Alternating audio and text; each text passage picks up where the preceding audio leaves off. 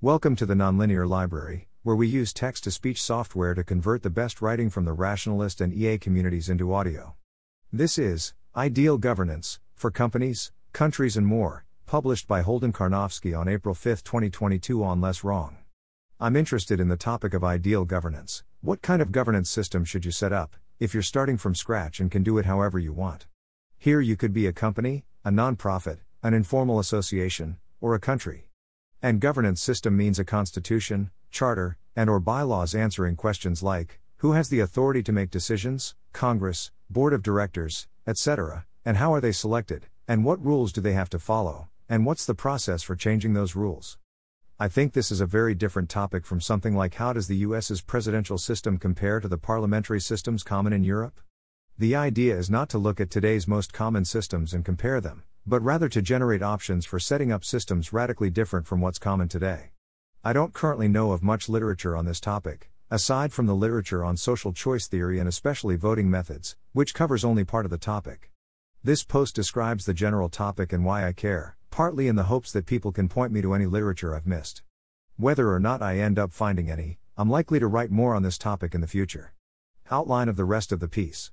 I'll outline some common governance structures for countries and major organizations today, and highlight how much room there is to try different things that don't seem to be in wide use today. More. I'll discuss why I care about this question.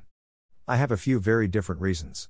A short-term, tangible need. Over the last several years, I've spoken with several, more than 3, organizations that feel no traditional corporate governance structure is satisfactory, because the stakes of their business are too great and society-wide for shareholder control to make sense, yet they are too early stage and niche, and in need of nimbleness, to be structured like a traditional government.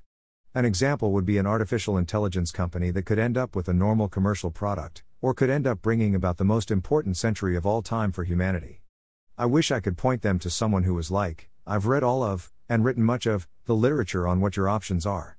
I can walk you through the pros and cons and help you pick a governance system that balances them for your needs. A small probability of a big future win. The world today has lots of governments, but they seem to mostly follow a very small number of basic governance templates. At some point, there will be new states with new constitutions, maybe via space settlements, maybe via collapse of existing states, etc., but I expect these moments to be few and far between. A significant literature and set of experts on ideal governance could lead to a radically different kind of state government, potentially with radically different policies that the rest of the world could learn from. A weird, out-of-left-field application. Some of my interest in this topic actually comes via my interest in moral uncertainty, the question of what it's ethical to do when one is struggling between more than one theory of ethics, with radically different implications. This is hard to explain, but I try below. I'll describe a bit more what I think literature on this question could look like, and what already exists that I know of, partly to guide readers who might be able to help me find more. Common governance structures today. All of these are simplified. I'm trying to illustrate the basic idea of what questions ideal governance is asking.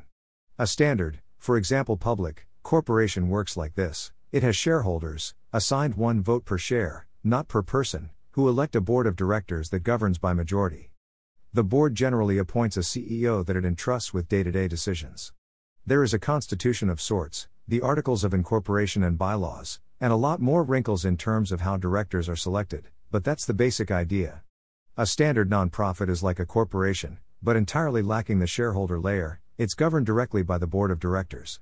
I find something weird about a structure this simple. A simple board majority can do literally anything, even though the board of directors is often a somewhat random assortment of donors, advisors, etc. The US federal government is a lot more complex. It splits authority between the House of Representatives, the Senate, the Presidency and the Supreme Court, all of which have specific appointment procedures, term limits, etc. and are meta-governed by a constitution that requires special measures to change. There are lots of specific choices that were made in designing things this way, and lots of things that could have been set up differently in the 18th century that would probably still matter today. Other democracies tend to have governments that differ in a lot of ways. For example, while being based on broadly similar principles, voters elect representatives to more than one branch of government, which then divide up, and often can veto each other on laws, expenditures, etc. When I was 13, the lunch table I sat at established a constitution with some really strange properties that I can't remember. I think there was a near dictatorial authority who rotated daily, with others able to veto their decisions by assembling supermajorities or maybe singing silly songs or something. In addition to the design choices shown in the diagrams, there are a lot of others. Who votes, how often, and what voting system is used? How many representatives are there in each representative body? How are they divided up, one representative per geographic area, or party list proportional representation, or something else? What term limits exist for the different entities? Do particular kinds of decisions require supermajorities? Which restrictions are enshrined in a hard-to-change constitution, and how hard is it to change, versus being left to the people in power at the moment?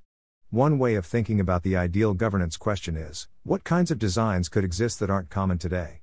And how should a new organization, country / etc. think about what design is going to be best for its purposes, beyond doing what's usually done? For any new institution, it seems like the stakes are potentially high. In some important sense, picking a governance system is a one-time thing. Any further changes have to be made using the rules of the existing system. Perhaps because of this, there doesn't seem to be much use of innovative governance designs in high-stakes settings.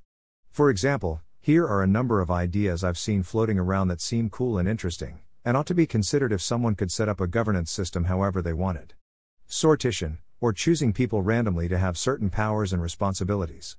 An extreme version could be, instead of everyone voting for president, randomly select 1,000 Americans, give them several months to consider their choice, perhaps paid so they can do so full-time, then have them vote. The idea is to pick a subset of people who are both, a, representative of the larger population, hence the randomness, b, will have a stronger case for putting serious time and thought into their decisions, hence the small number. It's solving a similar problem that representative democracy, voters elect representatives, is trying to solve, but in a different way. Proportional decision-making. Currently, if Congress is deciding how to spend $1 trillion, a coalition controlling 51% of the votes can control all $1 trillion, whereas a coalition controlling 49% of the votes controls $0. Proportional decision-making could be implemented as each representative controls an equal proportion of the spending, so a coalition with 20% of the votes controls 20% of the budget. It's less clear how to apply this idea to other sorts of bills, for example illegalizing an activity rather than spending money, but there are plenty of possibilities. 2. Quadratic voting, in which people vote on multiple things at once, and can cast more votes for things they care about more, with a quadratic pricing rule intended to make the number of votes an honest signal of how much someone cares. Reset Jubilee. Maybe it would be good for some organizations to periodically redo their governance mostly from scratch, subject only to the most basic principles. Constitutions could contain a provision like every N years, there shall be a new constitution selected. The 10 candidate constitutions with the most signatures shall be presented on a ballot. The constitution receiving the most votes is the new constitution, except that it may not contradict or nullify this provision. This provision can be prevented from occurring by supermajority provision, and removed entirely by stronger supermajority. More examples in a footnote. 3. If we were starting a country or company from scratch, which of the above ideas should we integrate with more traditional structures, and how, and what else should we have in our toolbox? That's the question of ideal governance. Why do I care? I have one short-term, tangible need reason, one small probability of a big future win reason, and one weird, out-of-left-field reason. A short-term, tangible need, companies developing AI, or otherwise aiming to be working with huge stakes. Say you're starting a new company for developing AI systems, and you believe that you could end up building AI with the potential to change the world forever. The standard governance setup for a corporation would hand power over all the decisions you're going to make to your shareholders, and by default most of your shares are going to end up held by people and firms that invested money in your company. Hopefully it's clear why this doesn't seem like the ideal setup for a company whose decisions could be world-changing. A number of AI companies have acknowledged the basic point that our ultimate mission should not just be make money for shareholders, and that seems like a good thing. One alternative would be to set up like a non-profit instead, with all power vested in a board of directors, no shareholder control. Some issues are that, this cuts shareholders out of the loop completely, which could make it pretty hard to raise money. B, according to me at least, this is just a weird system of governance, for reasons that are not super easy to articulate concisely, but I'll take a shot in a footnote 4, and possibly write more in the future. Another alternative is a setup that is somewhat common among tech companies. 1 to 2 founders hold enough shares to keep control forever, so you end up with essentially a dictatorship. This also leaves something to be desired. Or maybe a company like this should just set up more like a government from the get-go, offering everyone in the world a vote via some complex system of representation, checks and balances. But this seems poorly suited to at least the relatively early days of a company, when it's small and its work is not widely known or understood. But then, how does the company handle the transition from the latter to the former? And should the former be done exactly in the standard way, or is there room for innovation there? Over the last several years, I've spoken with heads of several, more than 3, organizations that struggle between options like the above, and have at least strongly considered unusual governance setups. I wish I could point them to someone who was like, I've read all of, and written much of, the literature on what your options are. I can walk you through the pros and cons and help you pick a governance system that balances them for your needs.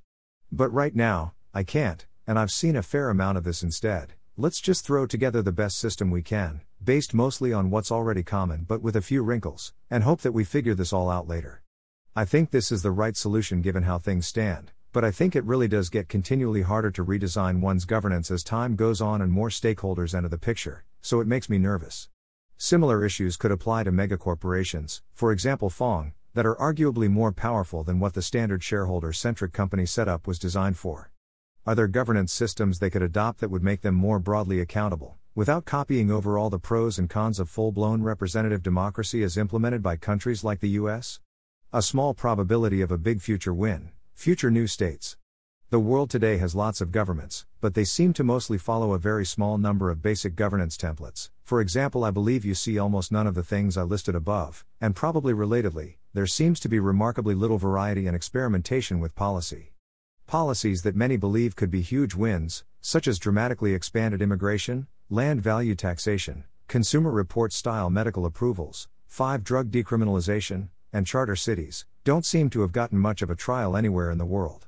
At some point, there will be new states with new constitutions, maybe via space settlements, maybe via collapse of existing states, etc., but I expect these moments to be few and far between.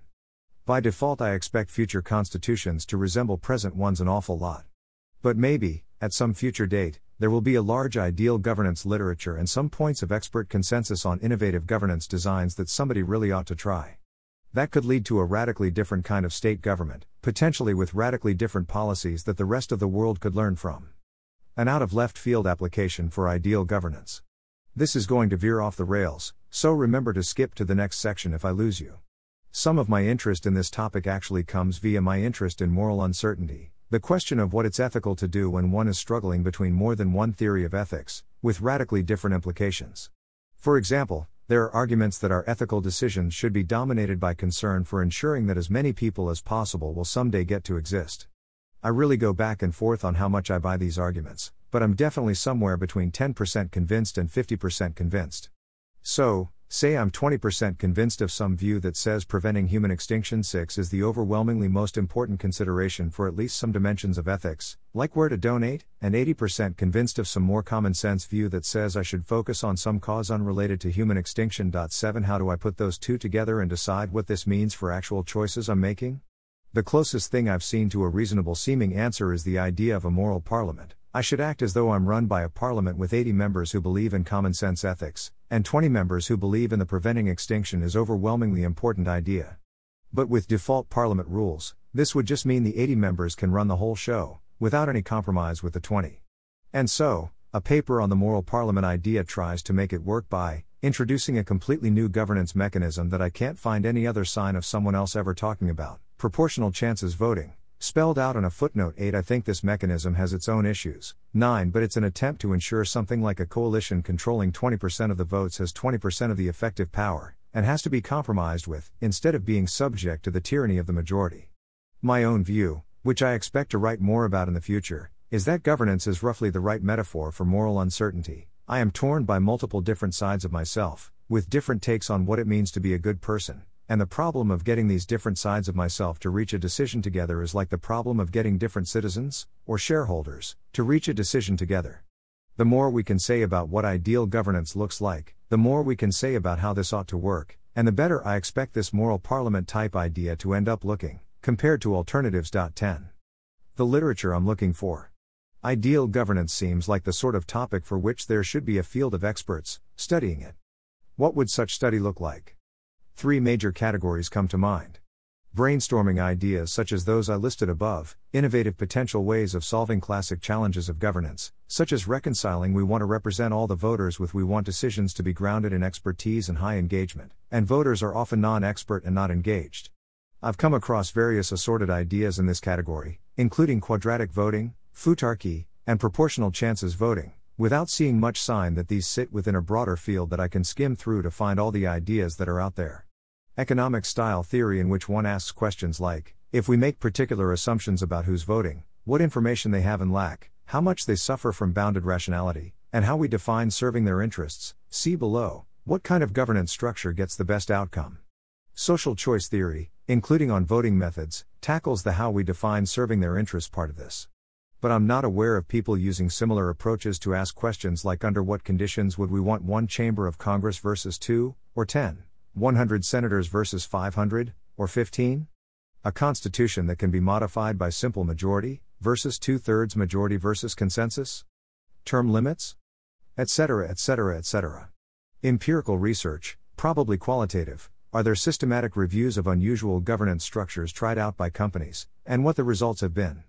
Of smaller scale experiments at co-ops, group houses and lunch tables? To be clear, I think the most useful version of this sort of research would probably be very qualitative, collecting reports of what problems did and didn't come up, rather than asking questions like how does a particular board structure element affect company profits? One of the things I expect to be tricky about this sort of research is that I think a lot of governance comes down to things like what sorts of people are in charge, and what are the culture, expectations, norms and habits. A setup that is officially supposed to work one way could evolve into something quite different via informal practices and soft power. However, I think the formal setup, including things like what the Constitution says about the principles each governance body is supposed to be upholding, can have big effects on how the soft power works. If you know where to find research or experts along the lines of the above, please share them in the comments or using this form if you don't want them to be public. I'll likely write about what I come across, and if I don't find anything new, I'll likely ramble some more about ideal governance. So either way, there will be more on this topic. Footnotes. Barring violent revolution in the case of countries, leftwards arrow with hook. An example would be the proportional chances voting idea described here, leftwards arrow with hook. Proxying liquid democracy, or allowing voters to transfer their votes to other voters. This is common for corporations, but not for governments. This could be an alternative or complement to electing representatives, solving a similar problem. We want lightly engaged voters to be represented, but we also want decisions ultimately made using heavy engagement and expertise. At first glance it may seem to pose a risk that people will be able to buy votes, but I don't actually think this is necessarily an issue. Proxying could be done anonymously and on set schedules, like other votes. Soft term limits. The more terms someone has served, the greater a supermajority they need to be re-elected. This could be used to strike a balance between the advantages of term limits, avoiding effectively unaccountable incumbents, and no term limits, allowing great representatives to keep serving. Formal technocracy meritocracy, using hard structures, rather than soft norms, to assign authority to people with particular expertise and qualifications. An extreme example would be futarchy, in which prediction markets directly control decisions. A simpler example would be structurally rewarding representatives, via more votes or other powers, based on assessments of their track records, of predictions or decisions, or factual understanding of a subject. This seems like a tough road to go down by default, as any mechanism for evaluating track records and understanding can itself be politicized, but there's a wide space of possible designs, leftwards arrow with hook. Most systems of government have a sort of funnel from least engaged in day-to-day decisions, but most ultimately legitimate representatives of whom the institution is supposed to serve, shareholders, voters, to most engaged in day-to-day decisions, but ultimately accountable to someone else, chief executive. A non-profit structure is a very short funnel, and the board of directors tends to be a somewhat random assortment of funders, advisors, people who the founders just thought were cool, etc. I think they often end up not very accountable to anyone, or engaged in what's going on, such that they have a hard time acting when they ought to, and the actions they do take are often kind of random. I'm not saying there is a clearly better structure available for this purpose. I think the weirdness comes from the fact that it's so unclear who should go in the box normally reserved for shareholders or voters. It's probably the best common structure for its purpose, but I think there's a lot of room for improvement, and the stakes seem high for certain organizations, leftwards arrow with hook. Context in this Marginal Revolution post, which links to this 2005 piece on a Consumer Reports model for the FDA, leftwards arrow with hook. Or existential catastrophe, something that drastically curtails humanity's future, even if it doesn't drive us extinct, leftwards arrow with hook. This isn't actually where I'm at, because I think the leading existential risks are a big enough deal that I would want to focus on them even if I completely ignored the philosophical argument that the future is overwhelmingly important, leftwards arrow with hook. Let's say that 70% of the Parliament members vote for Bill X, and 30% vote against.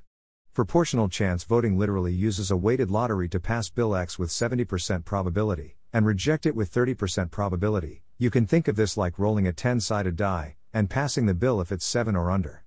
A key part of this is that the members are supposed to negotiate before voting and holding the lottery.